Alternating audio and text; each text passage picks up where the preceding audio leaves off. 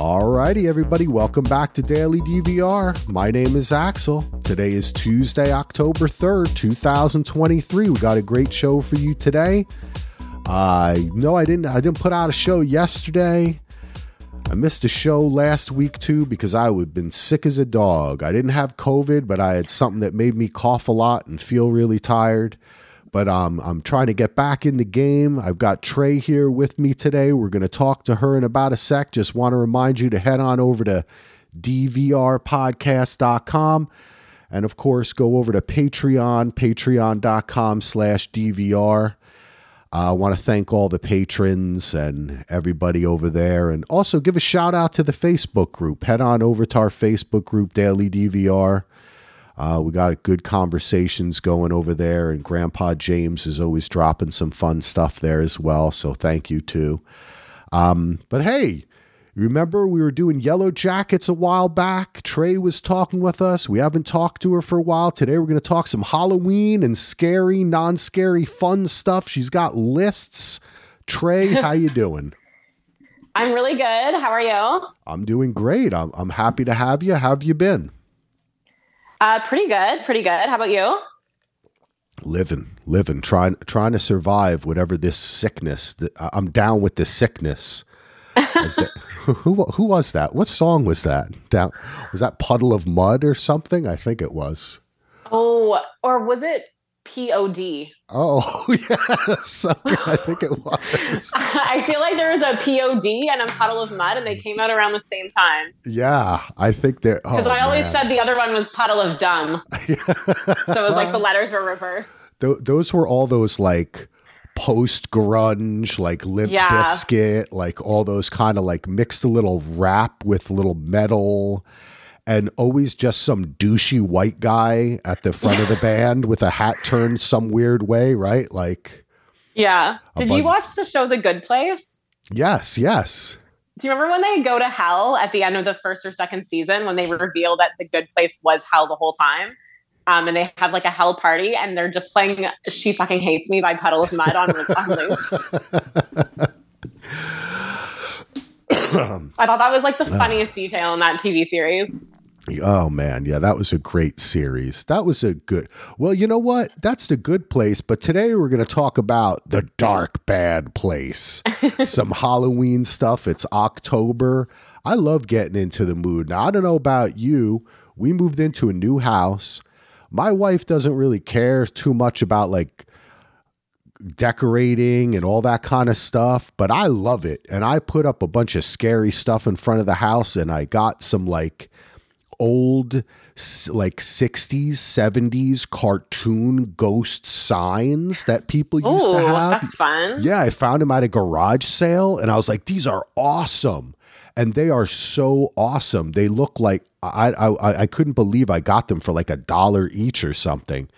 But I like to do you decorate? Do you put some fun decorations up and get into the Halloween? Okay, so I'm obsessed with Halloween, but since I was a kid, I haven't really decorated. And part of that is just I like live in rental apartments now. So what I might do is get like a wreath for my door, like one of the Halloween wreaths at the craft stores or something. Yeah. I don't think I'm allowed to decorate like the front porch. Like I don't know if my landlord would be okay with that. Like, why is there a corpse on your front porch? Yeah. I would like to do a couple like cute things inside this year just because I'm such a Halloween fan, but I like am just never a decorator. Like I'm, like a movie watcher, a party goer, a costume dresser upper, but I never get into the decorating part. And that is something I would like to do this year. Yeah, it's fun. And I get sucked in. Like, I really get sucked in for Christmas.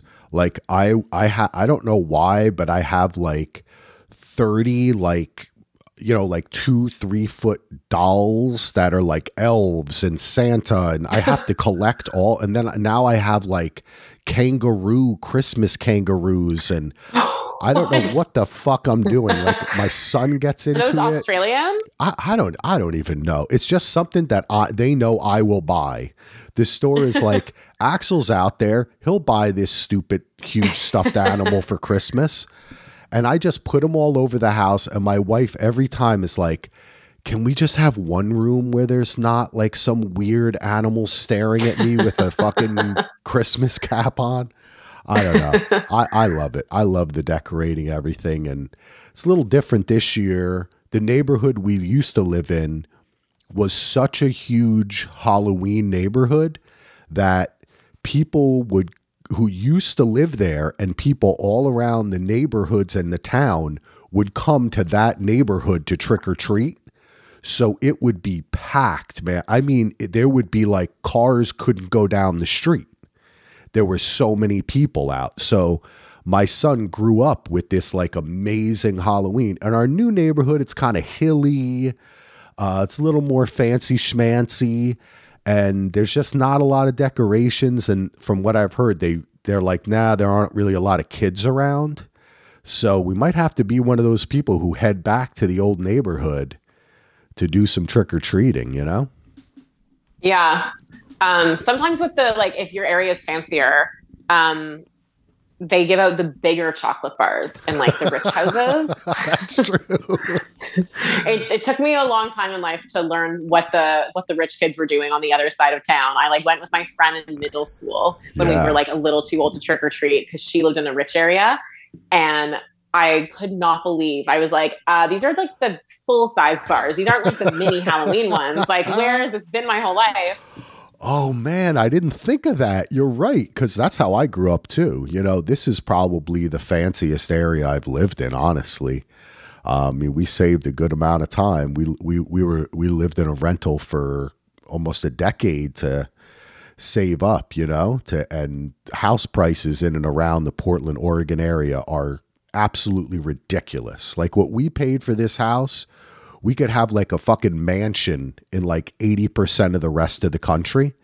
But that's kind of how the coasts are in America, right? Like everything is so expensive on the East and West Coast. And then, you know, if you're in the middle, which there's a lot of great places. That's what we talk about retiring. Like, well, this is good. This is an investment.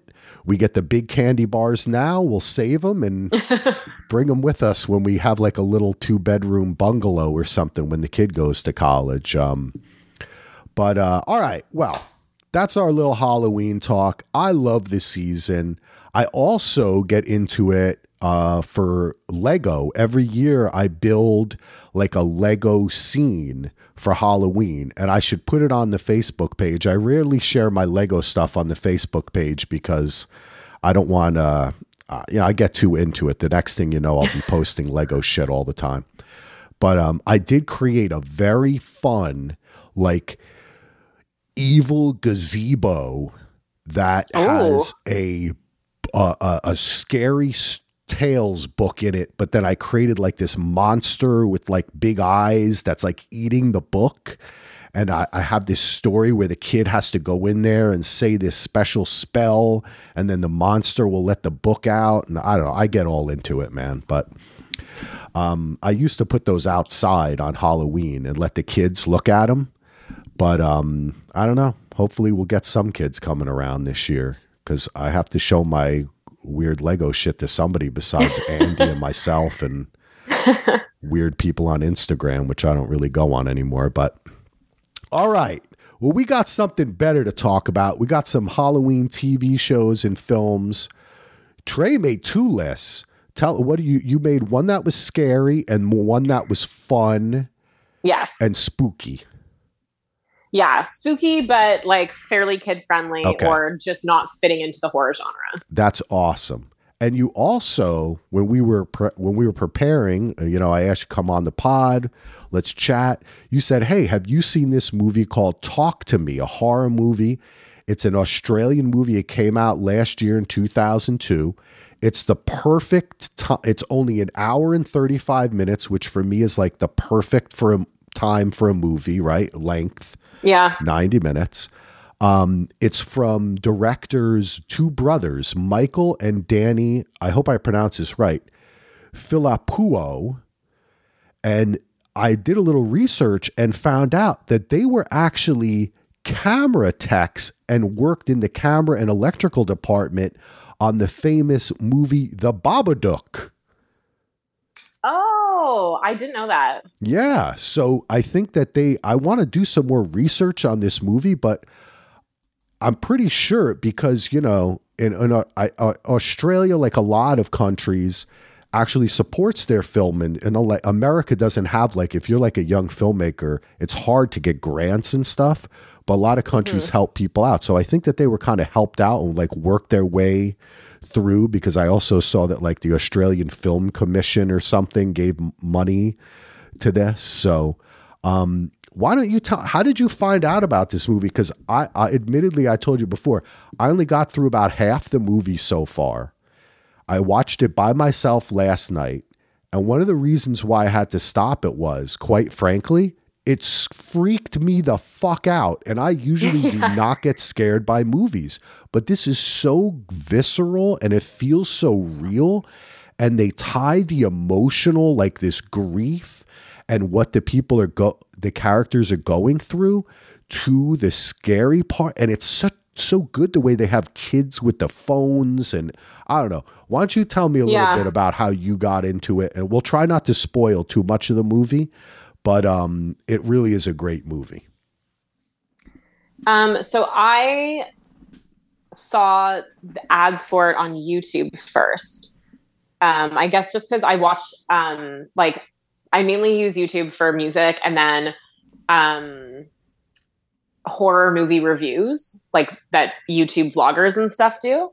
So my algorithm knows to like send me horror trailers.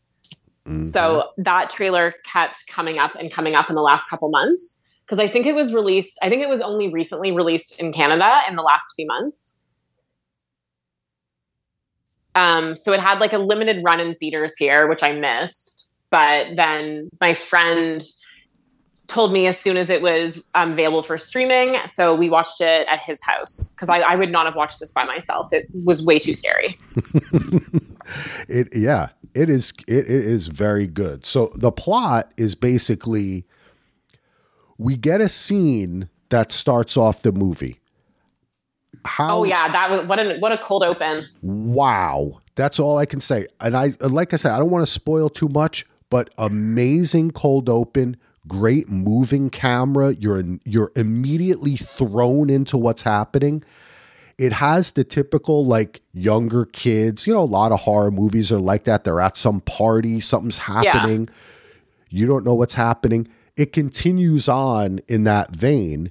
And what the basic premise of the story is that there is these friends, they find out, they see a video online, what looks like these kids getting like possessed, their eyes turning black, going like, making all weird noises and stuff. And supposedly their friends have an embalmed hand. It's just like a hand that's sticking out like it's going to shake your hand. And if you grab it, you'll be possessed. Weird things happen. Excuse me. And it kind of builds from there. Obviously, we've seen some movies like this. But like you said to me, it's really the emotional stuff that got me. Yeah. So I thought it was, have you seen The Babadook?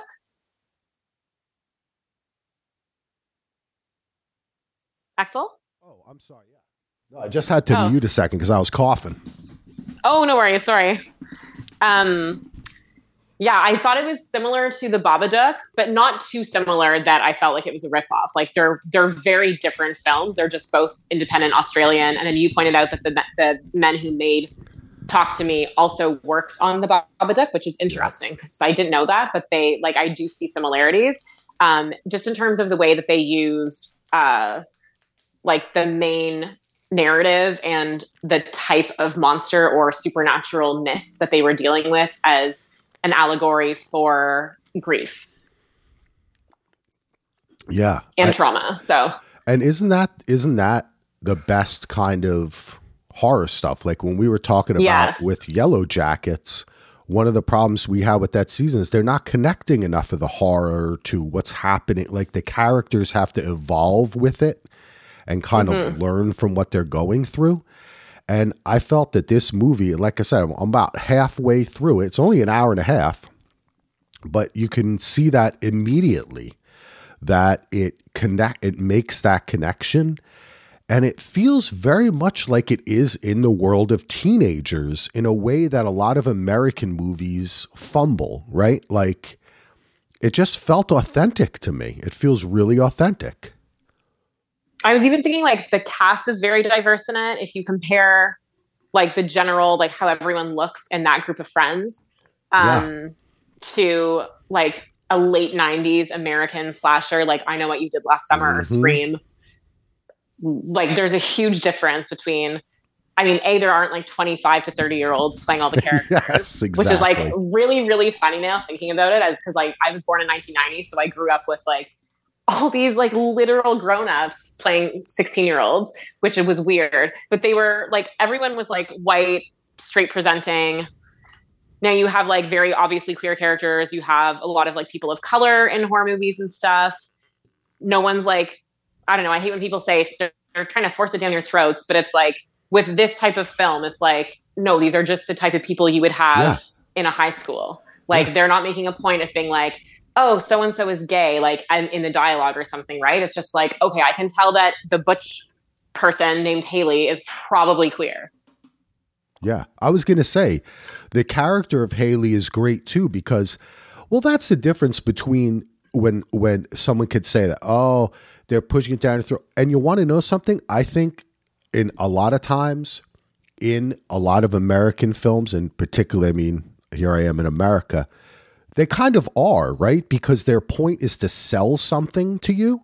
This doesn't feel like that. This feels like these are those people. This is that world. Hey, this is life. And particularly the character of Haley, which for the first couple minutes, I was like, hey, is that a boy or a girl? You know what I mean? And then you're like, who cares, first of all, right? It's a character, it's a person. But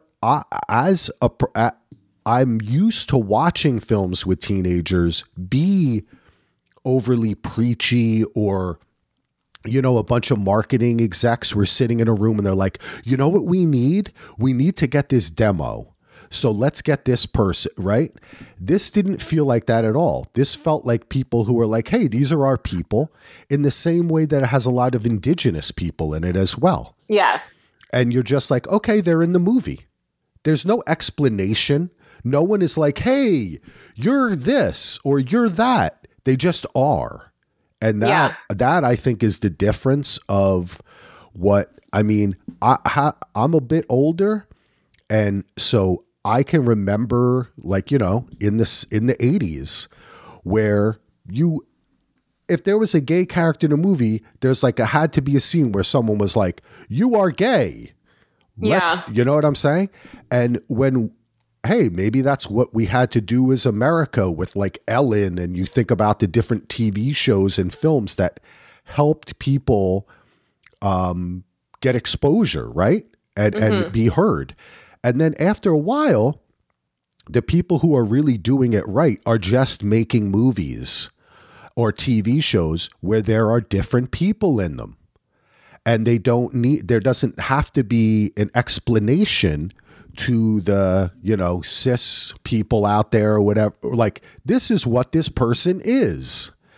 And that's what made me feel that this film was authentic. Another thing I like too is they don't really explain a lot. Like, they don't explain what's the lead character's name is Sophie, right?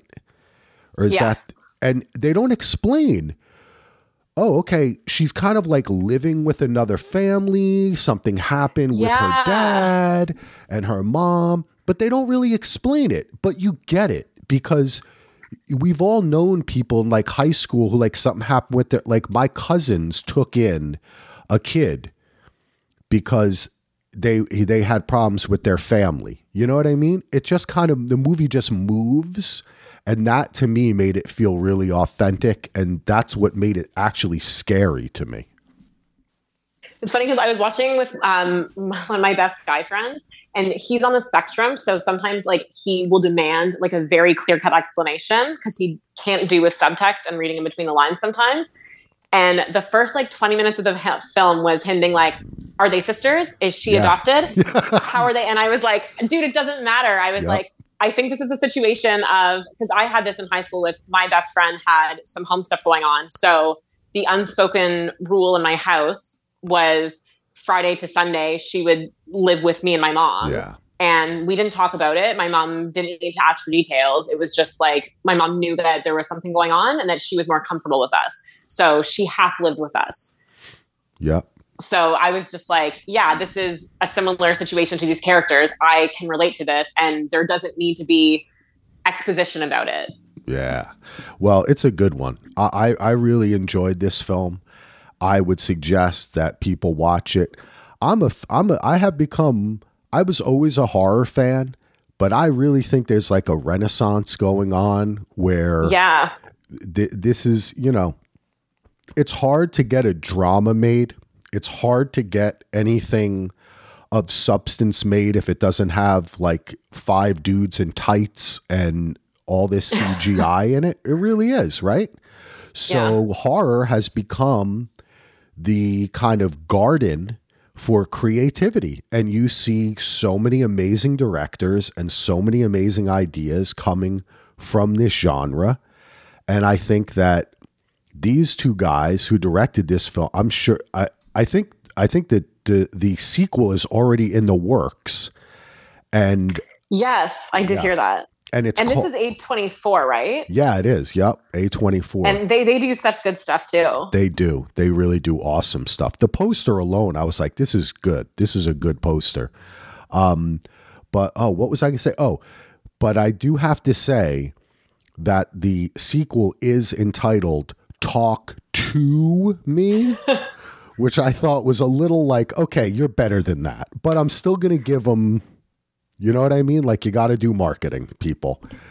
I feel like in my head when I heard that, I assumed that they were trying to be ironic because of all the late 90s, early 2000s sequels, like Fast, Too Furious. Yep.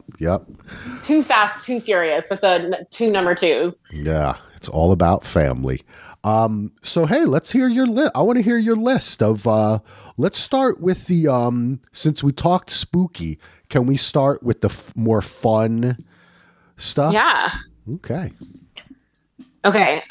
So number 1 film that I watch every Halloween season that is not scary, is Clue, the 1980s film based on the board game.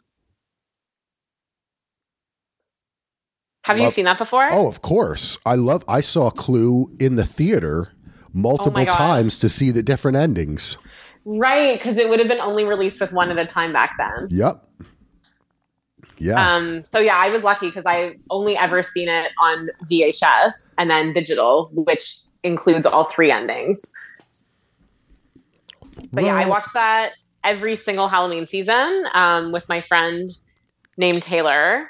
And yeah, it's like to the point where if we're doing other stuff, we just leave it on in the background because we know every line and we'll just quote along with it while we're doing other stuff. So what a great, now, why does this one make you feel a more like Halloween-y? It's more like kind of a murder mystery. Does it take place during Halloween? Did I forget? Or is it just, it doesn't take place during Halloween. Based on how the weather looks at the time, it does seem that they're in fall. Yeah, that's true. Like there's a storm going on, and then I feel like there's like a lot of leaves strewn about, but just kind of like dark, gloomy thunderstorm, lots of wind weather. So I would definitely place it in fall. And then it also seems like it's north enough, like in a north enough state that they would have snow if it was past fall, but it's like definitely not spring or summer. Almost all the women have shawls with their dresses. So I definitely place it in fall. And then just as a kid, it was one of the like scariest films that I could handle. So in my head, it was always like the precursor to me getting into horror, because when you're 8, there are some like creepy little moments in this, the first time you're watching it, especially when they're like creeping around the house, like they split up into pairs to try to figure out who the killer is, and then the lights get turned off, and then they're all bumping into stuff and screaming. You're right. So that's why I have this as like a feel good, like not too Halloweeny, but like gets in there somehow, like just manages to get in there onto my Halloween list. I like this because you know what? It does have a tinge of gothic horror to it, doesn't it? The house itself, there's a lot of lines that then are like a da-da, you know what I mean? Like it feels that way. Now, this was directed by Jonathan Lynn. I never looked into this before, who also directed The Fighting Temptations, The Whole Nine Yards, Sergeant Bilko, when they made that as a movie in 1996. I don't know. That was like a 50s. Wait, was that Steve Martin? Sergeant Bilko? It was, yeah. This was like, I don't know. Sometimes they really go back into the past to remake something, but Sergeant Bilko was like an old 50s TV show. That was like too old for that point as well. But this guy has actually had a diverse career directing, and the cast is just extraordinary. I mean, Martin Mull, Tim Curry, Madeline Kahn, Christopher Lloyd, Michael McKean. What a cast in this, right? Yeah, it's they're such a strong ensemble piece too. Like every time I watch it, there's like a new thing that I didn't realize was really funny before. And then it's like the new line that I'm like, oh my God, wait, that bit was so funny. Let's rewind that scene 6 times. Oh my God, that's right. Jane Wiedlin from the Go-Go's is in this movie too. One of the Go-Go's is in it? Yeah, she does the singing telegram. Oh my God. Wow. That is nuts. I never realized that. Oh man, that's why it's fun to do these so things. Funny. I like to look them up and see what's up. All right, what do you got next? I have other Tim Curry Halloweeny role, The Worst Witch. The Worst Witch? I don't know if I ever saw this. So they've made at least 2 TV series. I think maybe 3 TV series based off of it. It was originally a kid's book.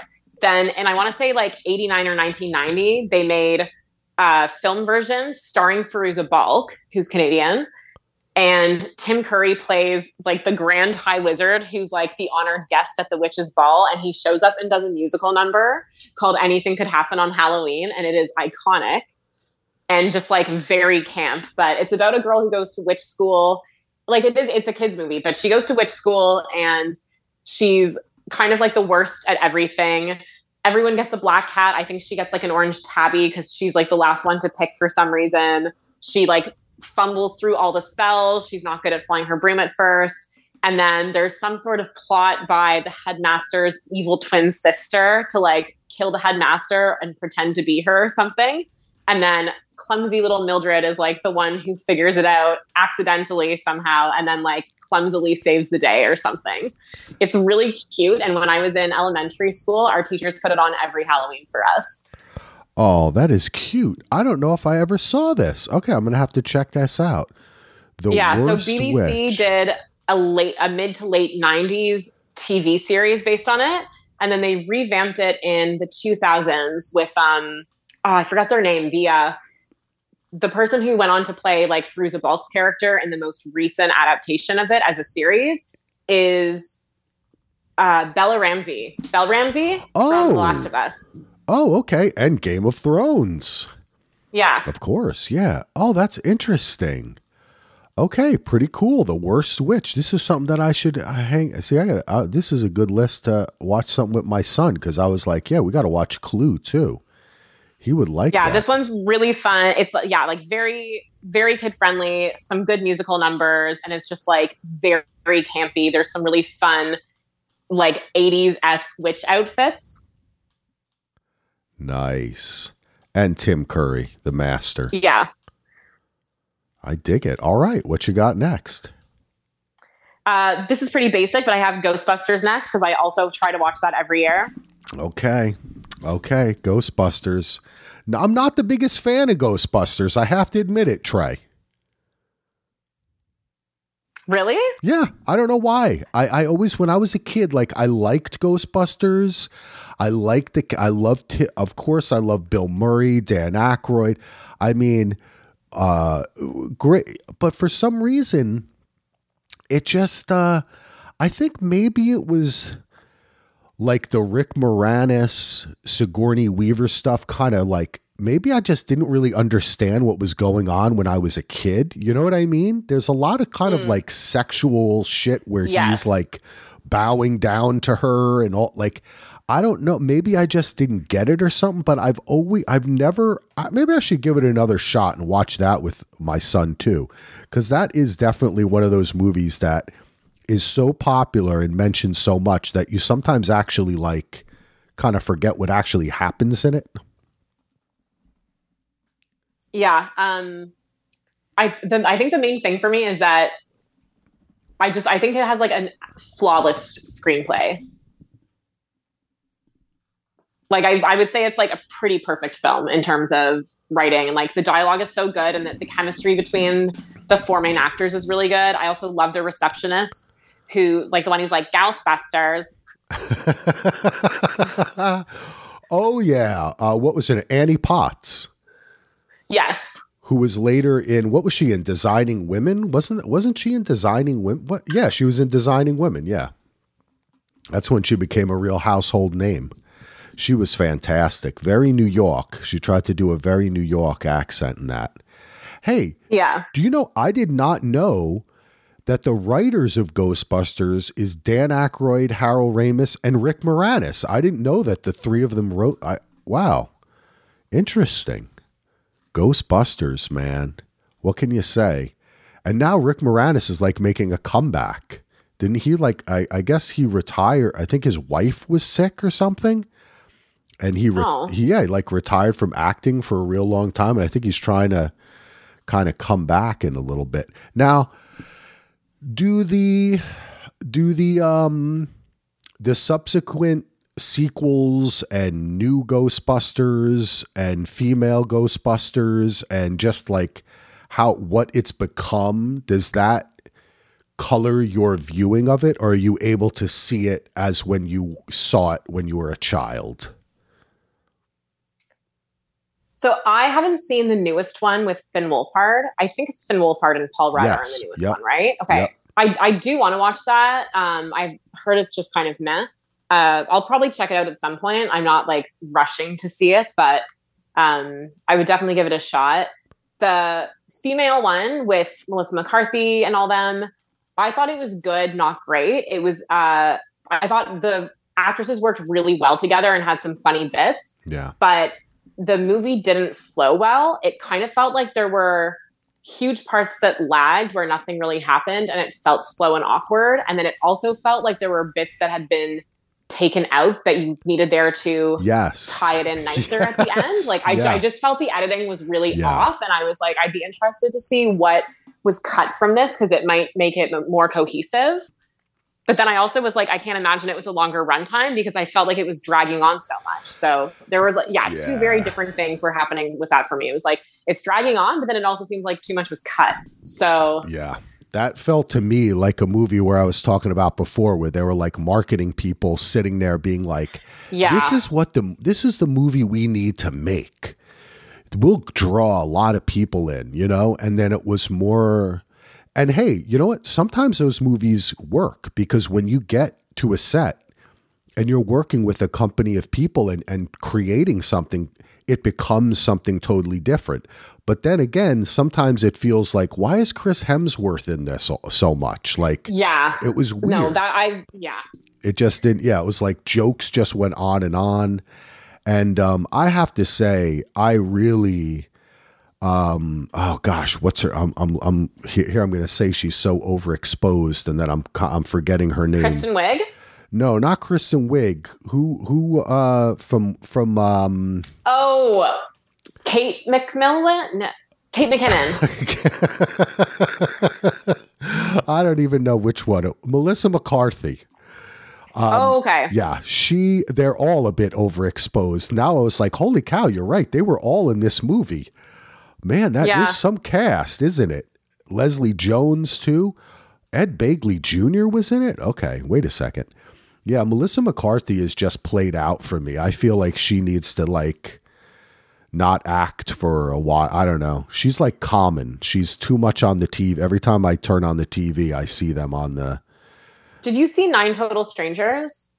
Yes, and I think that's what it's called. That was my favorite role of hers. Trae, there's a reason you're on this podcast with me now. That you are correct. That was a great job she did in that. That was really good. Yeah, I think they might be doing a follow-up to that. Ooh, I would watch that. I thought that was a really good show. Yeah, they are. Actually, yeah, they are. They're doing a follow-up to that. That's pretty cool. The whole time I thought that show was going to end with like a weird murder thing. And it kind of just ended with everyone being like, streams are great. And I was like, whoa, did not see that coming. Yeah, let's see. Season 2. Yeah, they are. Yeah, it's been confirmed, but that was in July. So it's like during writer strike. So let's see. Right.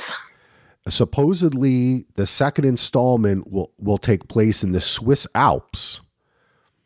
Oh, I like that. So it's going to be like an anthology. Yeah. And I guess Nicole Kidman is the only person who is holed over. So it's like a new group of people that she has. Interesting. Wait a second. They already have the cast going too. Wait, has this thing shot already? It's been confirmed. Yeah, because they say Murray Bartlett is going to be in it. That's good. I love him. Okay, interesting. The cast, Nicole Kidman, yeah, Murray Bartlett, Liv Ullmann. Holy shit. Okay. This is an interesting cast. All right. Not too many other people that I recognize their names, but interesting. All right. Okay, cool. What you got next? This is also very basic, but I have Beetlejuice next. Oh, man. When Tim Burton was great. Those were the days. Yeah, I think Beetlejuice is his best film. Yeah. Oh, you know what? It really is a great movie. I actually did watch this with my son a couple years ago around Halloween. Fucking Michael Keaton, man. Wow. Oh my God, yeah. What a career he's had too. When you really look at it and you start going down the IMDb and you're like, wow. And then you kind of forget just how out there he was in that role. Yeah, no, because when I was little, I watched Michael Keaton as Batman, and then I watched Beetlejuice, and those were movies that were like, of like the 12 movies I saw when I was 4, those are like ones that I would regularly watch. And I never thought that Batman and Beetlejuice were the same person.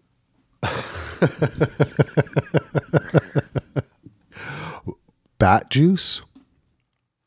Is that who it is? Battlejuice. Battlejuice. Beetle. Oh my gosh, Batman. Yeah, man, what a movie. Winona Ryder too. Wow. I think she's such a good actor. She's so good as Lydia. And I always forget her name, which is Catherine O'Hara. Oh my God. Oh, she is like, wait a second. Isn't she Canadian? Yes, she is. Yeah. She's like a national treasure in Canada. Because Schitt's Creek was huge. Oh. And like that was even big in the States. Wait, she was on SCTV, wasn't she? I don't think I know what SCTV is. Oh, okay. SCTV, Second City TV. Oh, okay. Yeah. So Second City is in Toronto. Yes. And SCTV was basically the Saturday Night Live of Canada. But, okay. Yeah, she was in SCTV. Yeah, she was original cast. 1976 to 81. Oh, sorry, I'm coughing, people. I'm still getting over my cold. But yeah, you should. If you've never seen SCTV, Eugene Levy, Dave Thomas, Andrea Martin, Joe Flattery, John Candy, Harold Ramis, Rick Moranis, all the folks were in SCTV. Oh, wow. Okay. Yeah, I'll definitely look it up on YouTube then. I forgot that was a thing. Yeah, that's awesome. Yeah, Beetlejuice is great. And man, gosh. Yeah. The practical effects just look so much better than new stuff. And I'm nervous because they're doing the second one, right? Which should come out in the next 1 to 1.5 years. But I'm worried that they're going to CGI the hell out of it. They probably will. That's sad. Yeah. Oh, Jenna Ortega and Monica Bellucci are in it. Yeah. And I think Winona Ryder is playing Lydia, and then Jenna Ortega is playing her daughter. So I guess the premise is like Beetlejuice comes back and tries to like marry the daughter or something. Interesting. If I had to guess what the main drama is going to be. Oh, okay. So they shot this thing already, I think. Yeah, I'm pretty sure. William Dafoe is in it too. Oh, Justin Theroux. This has got quite a cast. Yeah, and Catherine O'Hara is back. Yes. Beetlejuice. Wow. Yeah, Jenna Ortega's, she's just taking over all the creepy roles, huh? Yeah. She's just anything Yeah, creepy. she's like the new Halloween her. queen. Yeah, she really is. She was great. Did you see X and yes, the other sequel? Yeah, her little role in that was great. Especially because she must have been 18, 19 when she did that, just literally legal enough to do that kind of film. But I thought she must have had to be like very, very brave to do such a risque role with all people who are like been in the industry for a lot longer and like 30 and up. Yeah. I love the way that dude, what's his name? Kid Cudi? Is that how you pronounce it? He was so good in that. He was, and it's super kind of funny that I guess I looked at, he was like an executive producer of that too. Oh, I don't think I knew that. And it's like, okay, so you want me to do a role where I'm like this huge dicked porno guy? Okay, I'll do it. You know what I mean? It's like, I don't think it took him like 2 seconds to be like, okay, I'm going to take this role.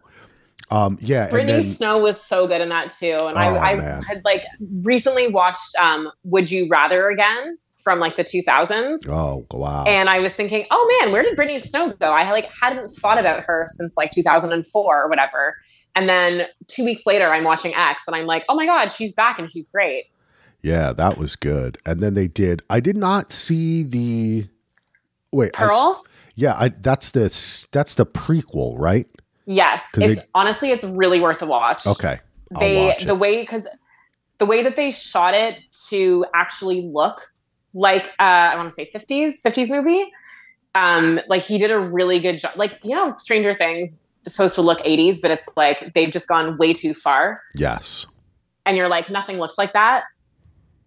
Ty West or T West, I don't know how you pronounce it, who like is doing the X trilogy because there's going to be a third one. I thought he did just a really good job of like actually shooting a film like it was a film from the era that it's set in. I like that.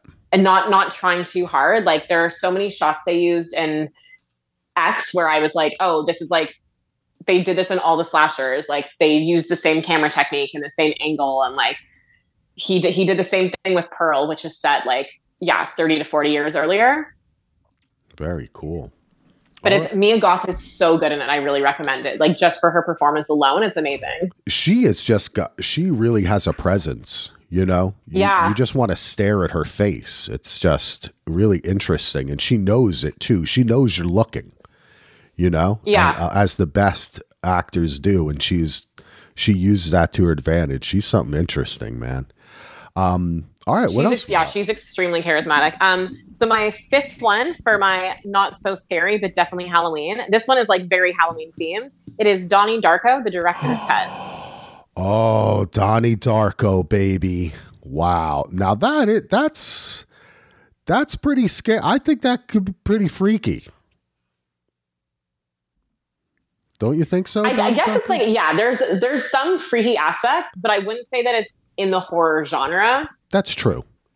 You're right. It's more of, I guess, it's kind of sci-fi. Yeah. Drama, mystery, sci-fi with, I guess it's the big rabbit that makes it feel that way.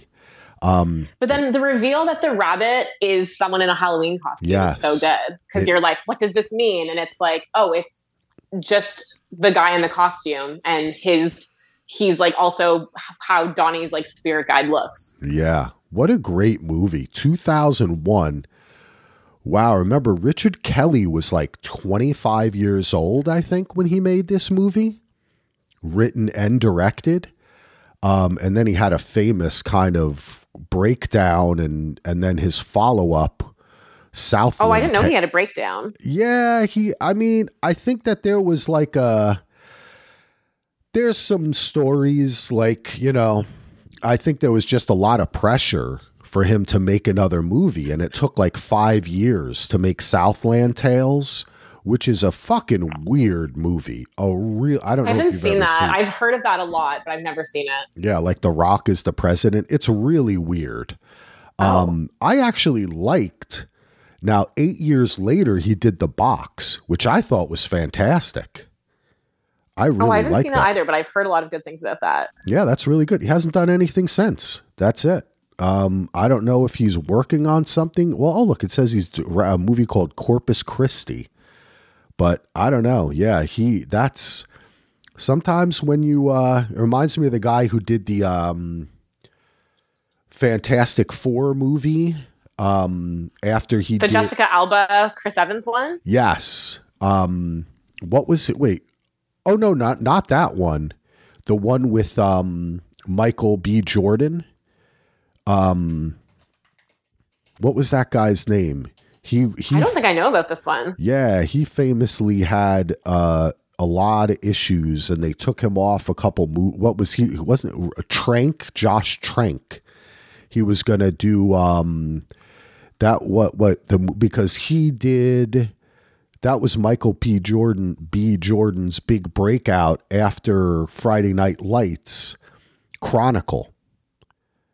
And then the director of Chronicle, Josh Trank, was brought in to do the Fantastic Four movie, and it just kind of went off the rails.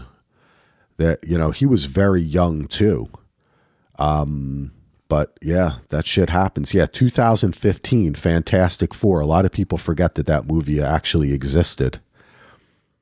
Who was in that? Yeah, I had no clue. Yeah, it was Miles Teller, Kate Mara, Michael B. Jordan, and Jamie Bell. Oh, Kate Mara is the sister of Rooney Mara, right? Yep. Rooney Mara is in Girl with the Dragon Tattoo, and then Kate is the sister. Yes, and she's in American Horror Story season 1. Okay. Yeah, and you know that their grandfather owns the New York Giants, and he is a billionaire. I did not know that. Yeah, the Mara family. Yeah, she comes from a lot of money. They're definitely acting because they love it. They do. They do not need any of that cash. All right, that's great. Now I have one fun. I made a little list of myself, but your list is better, so we're going on your list. I have one fun Halloween thing, and that is, it's not even a movie. It's not a TV show, but it is simply a segment that was on 30 Rock for about 15 seconds, and it's one of my favorite fake music videos ever made, and it's called... Oh, I think I know what this is. It's called Werewolf Bar Mitzvah, baby. Yes. I love it. I just absolutely love it. I cannot stop every Halloween. I just walk around singing Werewolf Bar Mitzvah. Boys Have becoming... you heard the full version of it? There's a 3-minute version of it. Oh, wait. Is there a longer version? Yes, there's a full version. Okay, I got to find. Someone made me put this on a playlist for a party in May. Okay, here we go. Actually at the Game of Thrones convention, which is so random, but there was a themed party that had a skeleton element to it. And then someone was like, put Werewolf Bar Mitzvah on this playlist. And I was like, well, that's not skeleton themed. But then 20 people were like, oh, you've got to put that song on the playlist. So I did. And it was the first time I'd ever heard it. And I was like, what in the heck is this? Wait, okay. I can't find a video for it. I can only find a little bit. I'm actually playing it. You can't hear, but the folks can. I think on Spotify there's a full version of it because I definitely added it to a Spotify playlist. Okay, I'm going to have to find that. I love it. I just love Werewolf Bar Mitzvah. And whenever we talk about Halloween, I got to throw it out there. It was actually written by Donald Glover. That makes sense. And also that's funny because I was going to say, if we're talking about fun Halloween stuff, I would say my favorite Halloween episode of any show is the Community Halloween episode where there's the zombie outbreak because they eat the bad meat. Yes, that is fantastic. And Troy's the last one to get bitten. And the whole thing is Abed being like, Troy, you have to be the first black guy to survive a zombie scenario. Oh man. Community. I should rewatch that. That had some great episodes, man. That really did. I really liked Community. But always there is a darkness about that show, you know? There's like a sadness. What's that? Because of Dan Harmon? Yeah, because of Dan Harmon. Yeah. Yeah. Well, I think he brings that. It comes out, you know, in anything he does. There's like this kind of, I don't know, just like a lot of, I don't know, just like feelings of self-hatred and like not, I don't, it just, yeah, Community is a weird one for me because there's just some episodes that I just feel like a little bit, maybe went a little too far in one direction or, you know, but overall, very fun. Sometimes there's like bits that just seem mean in it. Yeah, definitely. And Chevy Chase. Chevy Chase is not a nice dude. No. That's the word on the street. All right, let's go scary. Okay. So number one for like scary is I have Trick or Treat, which is an anthology horror film from, I want to say like 2008, 2010-ish, maybe. I think Anna Paquin is like the only known actor in it, but it's all set in New Orleans. So I think there's 4 to 5 little shorts, and then it kind of goes back and forth between them. And then they all sort of intersect because everybody lives in New Orleans, you find out. So some people cross over into each other's stories, and there's definitely it's more fun than it is scary, but it's definitely horror. Ooh, I like this. I don't think I ever saw this. Brian Cox is in it too. Dylan Baker, Brian Cox. Yeah, Anna Paquin, who of course we know, True Blood. Yeah. Which is, oh man, somebody mentioned that the other day. It was like, is it time? Oh, I think it was Grandpa James. It was like, should we time for a True Blood rewatch? My wife and I then talked about it. I never finished it. Oh, it's great. I think it ends great. I thought it was. Okay, I'll get back into it then. Yeah. Because I think I watched seasons 1 to 3. Like, yeah, vampires, maenads, werewolves. I've watched those 3 seasons 2 to 3 times each. And then season 4 was witches. And I watched it, but I didn't love it. And then I think 5 started off with like getting more into the fact that he's a fairy. And then I kind of lost interest then. But I would like to pick it back up because Jason Stackhouse is like top 2 favorite TV characters of all time for me. Yeah, he was great. I think he is so funny and so interesting. And like, just, I don't know, Ryan Quanten, like I've seen him in like a couple like small roles in B films and it's like not great, but he was so good at Jason. Maybe that's what he's like in real life. And it was just very easy for him to do that character. But I think it's so funny. Yeah, he was great. You're right. And you know what? He was an interesting character, was he? Because there was like this kind of vulnerability, and then he was an open guy to different thing. Yeah, you're right. That was because they at first you think he's like a bigoted redneck. Yeah. And then he's actually like, yeah, as you said, he's very open-minded. He's very vulnerable.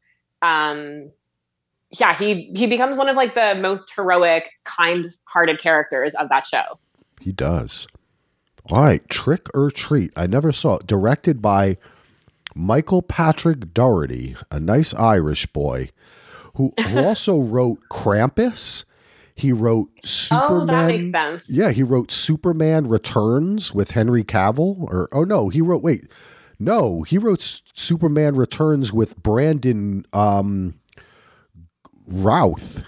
The Superman movie that Bryan Singer directed that everyone forgets existed.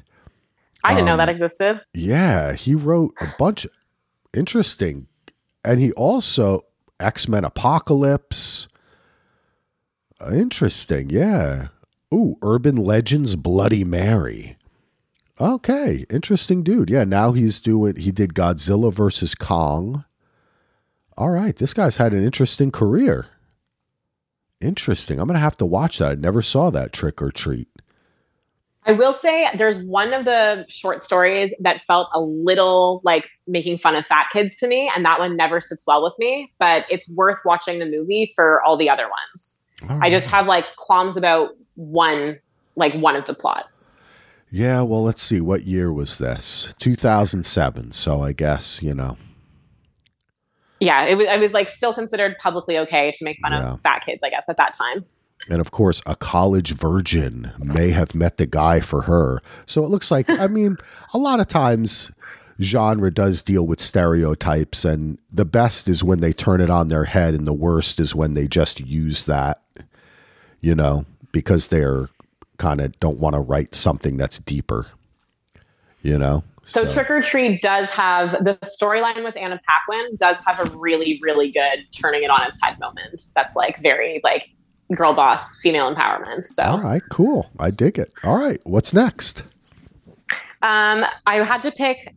Obviously there are so many films in the Halloween franchise, like including like the Rob Zombie 2 that he did, the newer trilogy that Danny McBride co-wrote, and then H2O and then Halloween Resurrection, and then plus like the original like 70s to early 90s ones. So the one that I feel I like most right now, which like changes, is Halloween H2O, which is the one that starred Michelle Williams and Josh Hartnett.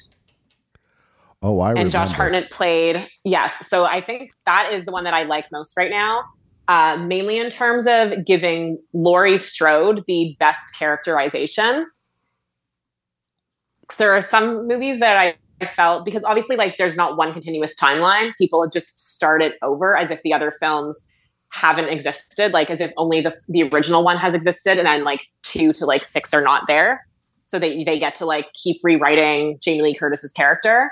Yeah. But in H2O, she's like the headmaster of a private school, and she's like very tough, and she has trauma, but she's not fallen apart the way she has in some of the other timelines, like the newest trilogy that just wrapped up last year. She's like a very, very sad, broken person. And they show that she has like a drinking problem, and she jumps a lot, and she sees things in H2O, but she is like, she's a mom. She has a full-time job. She has a good job. She has a really good boyfriend. And they made her, I don't know, it was like a good balance between someone who has all this trauma, but then who is still strong and able to carry on. Okay. So I really like that iteration of her character. I think that's like my favorite Jamie Lee Curtis role. And that movie has like LL Cool J in it. And then you have like a cameo from Joseph Gordon-Levitt as like a 14-year-old or something in the very beginning. And then, obviously like Michelle Williams, Josh Hartnett. I just think that one's really, really fun. And it's like, instead of running around Haddonfield, they're in Southern California, I think. Southern California or North California. Anyway, somewhere like more south. And they're running around this boarding school all night instead of like their usual like small town, just going from house to house and like getting stabbed in the back alleys kind of thing. Wow. Well, what a cast. I didn't realize all the cast that it's been a while since I've seen this movie, but I think to me, I remember it because LL Cool J is in it. I'm like, that's the one with LL Cool J. And he just wants to write his like steamy romance novel, and he keeps getting like interrupted by weird shit going on at night times. And this was directed by Steve Miner, okay, who directed a ton of television. But later in his career, he directed Friday the 13th Part 2 and 3. Oh, those are both really good. Yeah, he directed a movie which I have not seen in a really long time, but I remember seeing this in the movie theater, and it freaked me out. House. Do you remember this? The horror movie House with William Catt, the guy from Greatest American Hero? I haven't seen this. Yeah, no. George Wendt is in it. Richard Mole. That's a freaky ass movie. House. That's been a long time since I've seen that movie. Okay, I will check that out then. Yeah, that was 1985. So I think George Wendt was like still on Cheers at that time or something. But yeah, he also directed Soul Man. Remember that movie Soul Man? What's that about? Which would not be made today. This is a movie in which C. Thomas Howell wears blackface to receive full scholarship to college. Oh my God. Not going to be made today. Ray Dawn Chung is in it. James Earl Jones, Leslie Nielsen. Yeah. So that I remember Soul Man. I do. That's 1986. Wow. When you go down people's IMDb's, you really find interesting stuff. But what's the last thing Steve Miner directed is, a bunch of TV. He's did some recent TV shows. Wow. That's pretty awesome. What a career. All right, what else you got? And that was actually Halloween H2O was written by Deborah Hill and John Carpenter. So the originals, they brought them back. I think it's cool the way they always try to respect it is written. It's like a very tight little screenplay. Yeah. Like it flows really good. It's not too long. Some of the other, I don't know, between like Halloween, like 2 to 8 or whatever, like some of them are really boring and have like just the most like mind-numbingly dull scenes where you're like, I don't care who gets killed, or like nothing interesting has happened. But H2O is like fresh and exciting, and I think it helps that they have like really charismatic actors across the board. That helps. Okay, my next one is another Halloween movie, but I don't know if you know about this, but Halloween 3, Season of the Witch, they like were trying to sell it as the third installment of the Halloween films, and it has nothing to do with Michael Myers, but it is very Halloween-y because it's about the children putting on the Halloween masks that like suck their souls. Oh, I totally remember. I love this movie. This is so weird. Fun and campy. Yeah. I think it's so bizarre. I love that like the answer to all the mystery. This isn't really a spoiler because it's just kind of like such a silly movie, but like ancient druids are like the bad guy. Yeah. And the TV and like kids watching too much TV because they're like getting hypnotized by the ads for these creepy masks, and then they like buy the masks and then it drains them on Halloween night. Oh my gosh, it's such a and then the actor from Crime Story is like the main guy in it. Yeah, Tom Atkins. Yes. Yeah, I really like him. This was a really weird one. I really like this movie, and this was very John Carpenter, where it is about something else, like you're talking about. It's really about consumer culture, television, the media, right? What it turns you into. So I think that's kind of cool. Yeah, I think when you look back at those Halloween movies, this is one that people remember. And like you said, it has like nothing to do with Michael Myers. It's so funny that they released it as Halloween 3 and people were like, oh my God, the third one's out. And then they went to the theaters and were like, what? Yeah. Very strange. And it's not like people were posting about it on Reddit. You know what I mean? Like you can go on Reddit and see someone be like, don't bother watching it. It's not worth your time. It's not about Michael Myers. Like you would have just gone to the theater anyways. Yep. Okay. So jumping off of the themes of like children watching too much TV, Poltergeist is my number 4, the original one, of course. Oh man. Another one I saw in the movie theater.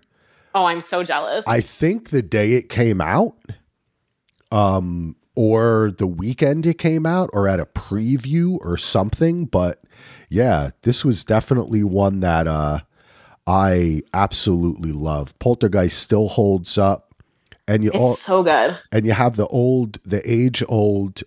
Did Steven Spielberg direct it, or did Tobe Hooper, or however you pronounce his name, direct it? People still feel like Spielberg kind of directed the movie. It feels very, to me, it seems very similar to Close Encounters. Yeah.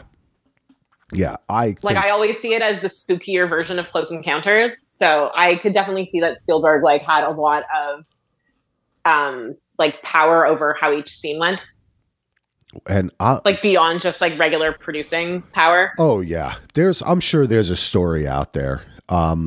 About what really went on. I mean, this is like the Rogue One where everyone debates who made it, right? But whoever made it, I mean, Craig T. Nelson, who later was in Parenthood, of course, Coach. When I was growing up, I loved that stupid sitcom Coach.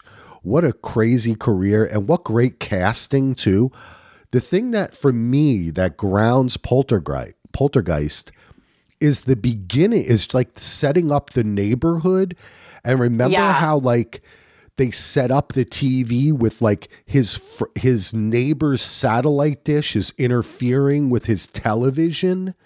Remember? Yeah, I watched this last night, so it was like fresh in my head. But yeah, he's having like friends over to watch football, and of course, it's like the worst thing ever if you have friends over to watch something specifically, and then your TV starts going out. Yeah, and someone goes, "I bet my life on this game. What do you mean we can't watch it?"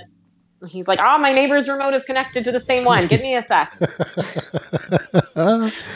So suburban, and it's like it takes place, and you could think that it's like the same neighborhood as E.T., right? Yeah. Like, it looks like it. I mean, I think it's just basically based on where Spielberg grew up in like some like subdivision in California. But yeah, what a great movie. Poltergeist never fails. My son has not seen this, and I don't know if I want to show it to him. I always want to show it to my wife. Is like, no, he's still too young. And I think the person who really steals the movie is the brother.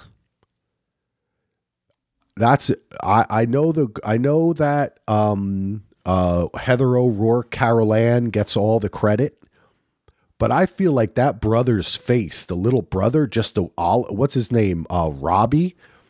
Yes. When the tree is scratching. And it's just, man, I felt like I was him. I guess because I was a little boy about the same age when look at this. Now that I realize it, he was a little older than me, actually. Yeah, I was only 8 years old when this came out. And I did see this in the theater. So thanks, Mom. Yeah, my mom let me see anything.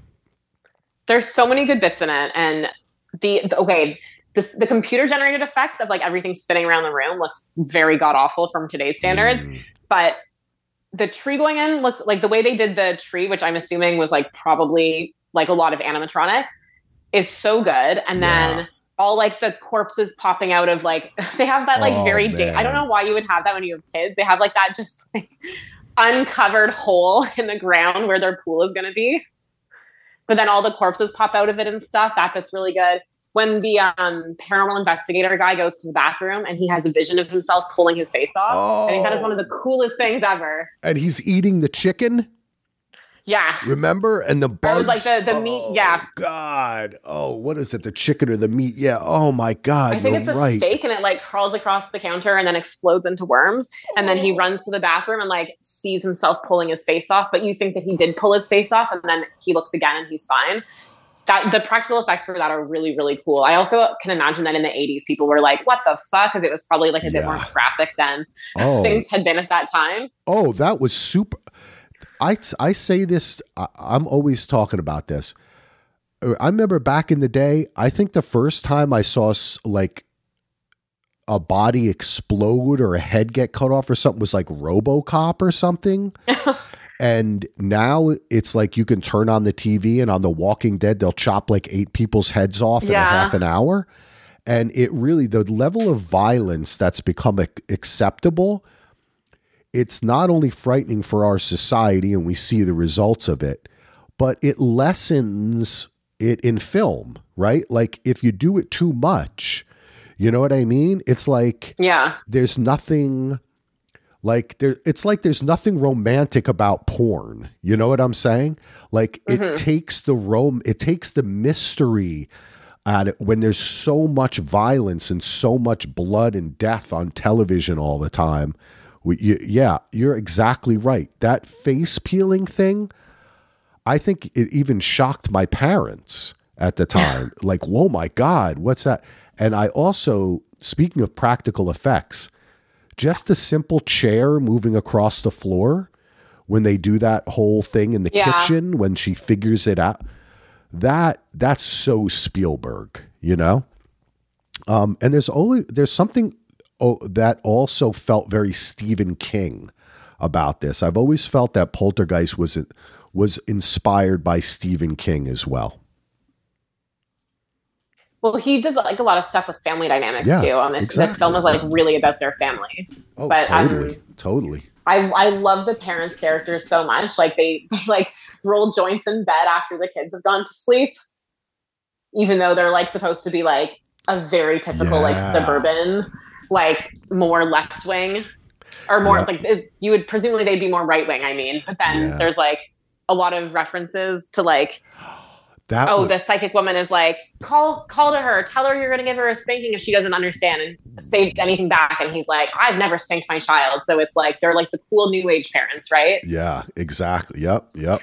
But that's the penalty. You suffer for that, right, Trae? It's just like having sex as a teenager. Michael Myers or Jason Voorhees is going to fucking kill you. Keep it in your pants. Right? That's like so many of those movies were like punishing teenagers for having fun and punishing adults. Like that's in there on purpose, you know, like they were too liberal and that's why Carol Ann was taken by the ghost. Because when the thing started happening, the mom was like, she puts her in the helmet and lets the ghost push her across the floor. And her husband comes home and she's like, oh my God, look. And then there's a line where Carol Ann is like, Mom didn't make anything for dinner. And it's kind of like, look, your wives aren't cooking dinner anymore. They're playing with the ghosts. Like, and this 82. Liberal thing has gone too far. Exactly. This is 82 Reagan, right? Like, just say no. And the dad is reading a Reagan era. Like, he's reading a biography of Reagan in bed as well.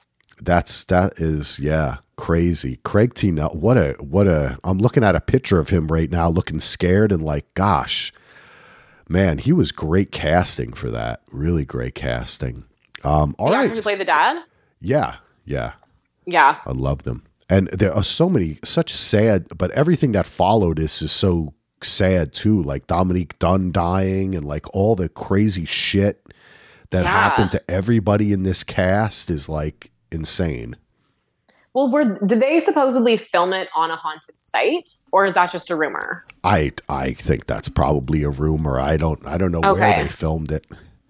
Because everyone says like they believe that like the curse, like the production was cursed, and it was because they were making a film about something like that they like upset a spirit or something, and that's why so many of them had like bad things happen after. Yeah, I don't know. They should have just put Steven Spielberg as a director, and everything would have been okay. Too late. All right. What's your is this your final one? Yes, it is. All right. So this is, I would say, a little indie film, but Eli Roth did produce this. So I know like they had help in terms of, I like saw that he rewrote their screenplay or like told them what to do because you like didn't connect with the characters. And he was like, you have to like build up before you start killing people off. Otherwise no one's going to care. But this film came out 4 to 5 years ago and it's called Haunt. And it is about a group of early 20s college kids who are driving around on Halloween night trying to find like a haunted house in the middle of like fields kind of thing. Like they live in a small town. They're probably in the Midwest or something. And they stumble across like a real haunted house where the actors torture and kill 20-year-olds and seem to be like in a cult that does this every year. Oh, wow. Okay. I have not seen this. It is for like a little indie horror film. As I said, though, like Eli Roth did produce this, so they had some budget. But it's just really surprisingly well done. There's like no supernatural stuff. It's just like bad people who like scaring people who like took it too far. And now they're like some guys were like, oh, let's open a haunted house. And then one guy was like, hey, what if we actually killed someone? And then 3 people were like, oh, thank God you said it. Like, I've always wanted to do, you know what I mean? It's just about like creepy people who like found that they all have the same interest and like want to like fuck up some 20-year-olds on Halloween. Okay. Interesting. So this guy wrote, it's directed by Scott Beck and Brian Woods. They wrote, it's taking a little bit time to load, A Quiet Place. Oh. So they wrote A Quiet Place in 2000. Now that came out in 2018. Haunt came out in 2019. I bet you selling that got them the money to make Haunt. And then they also, okay, they didn't write part 2, but it's based on their characters. But then they wrote and directed the Adam Driver movie 65. Did you see that when he is like an alien that crashes on Earth 65 million years ago? I meant to watch that when I heard about it, and then I forgot that it was a thing. But I love Adam Driver. It's actually a fun movie. I thought it was a fun sci-fi. It feels like a good episode of Star Trek or something. You know what I mean? It's not. It's basically like, we got to get off this fucking planet. You know? It's very simple. It doesn't have the greatest CGI or effects or it doesn't look like it cost $1 million, but Adam Driver is fucking awesome and I really liked it. Scott Beck and Brian Woods. Okay, I think we're going to see stuff for them. That's great. I want to check that out now because I really liked A Quiet Place and I really liked 65, so that sounds like a good one. Haunt. All right. It's fun, and the set design is so good because it's all the action takes place in a haunted house. So it's like the characters moving through a haunted house and then realizing that there actually is like a threat there. Cheap to shoot, so the set design is really, really good. Yeah, keep it in one location. I really tend to focus on horror films that are set in one location. Yeah.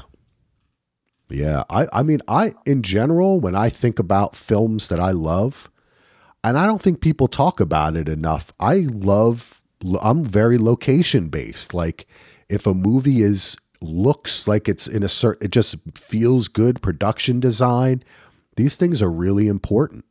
Hey, that's just what we started off talking about. Talk to me. Every time they're in a house, it feels like somebody's house, right? Like, that's true. It doesn't feel like a set. I hate it when when there's a set or when like you can kind of tell like the ceiling just there's no ceiling, it's just going on forever with the light and shadows. All right. That's a good one. Haunt. That's interesting. Yeah. I think a lot of people think Krasinski I know he directed. I thought he wrote it too. Well, he gets all the credit, but he wrote it after they wrote it. You know what I mean? So they wrote that screenplay and then he added some to it and he got a credit. So he must have done enough to get that WGA credit, but the story was first by them. Then they wrote the screenplay with him. So the scene in the basement when it floods and the alien is down there and the mom has like the new baby is like one of the most upsetting things I've ever watched. I literally feel sick right now because it made me so scared. That was a great movie. That really was a great movie. The second one I haven't seen the second one yet. It was okay. It was good. It was okay. Now they're doing a prequel, A Quiet Place Day One. Yeah, I think they already shot it. Yeah, let's see what is that? Day One. Yeah, Quiet Place Day One coming out next year.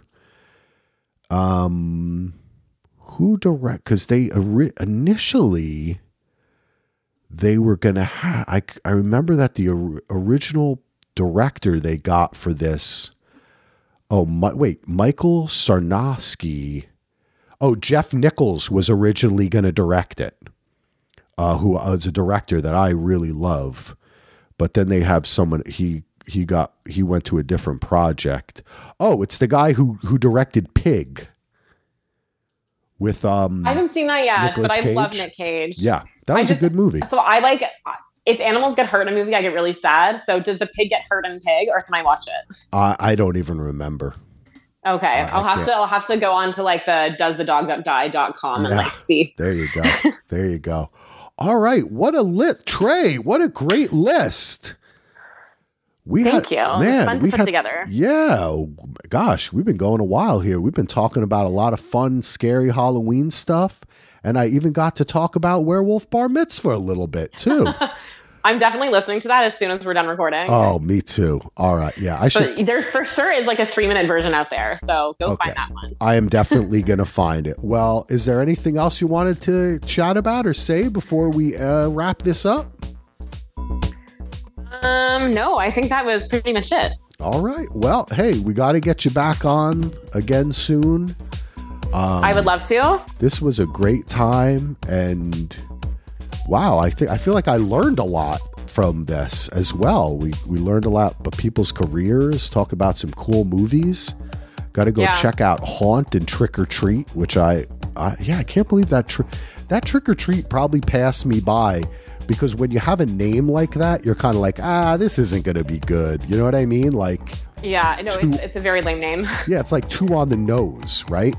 Yeah. It's like A Christmas Miracle, or you know what I mean? Like, but that's cool. All right, Trae, thank you so much. Thank you, everybody, for listening. Check us out again at dvrpodcast.com. Check out the Patreon, patreon.com/DVR. I'll be back soon. Maybe tomorrow, maybe Wednesday. We'll see how the old throat's going. I had to do a lot of muting to cough during this one, so hopefully... I didn't even notice. That makes me feel good. All right, good. Hopefully the listeners didn't notice either. Take care, everybody. Take care, Trae.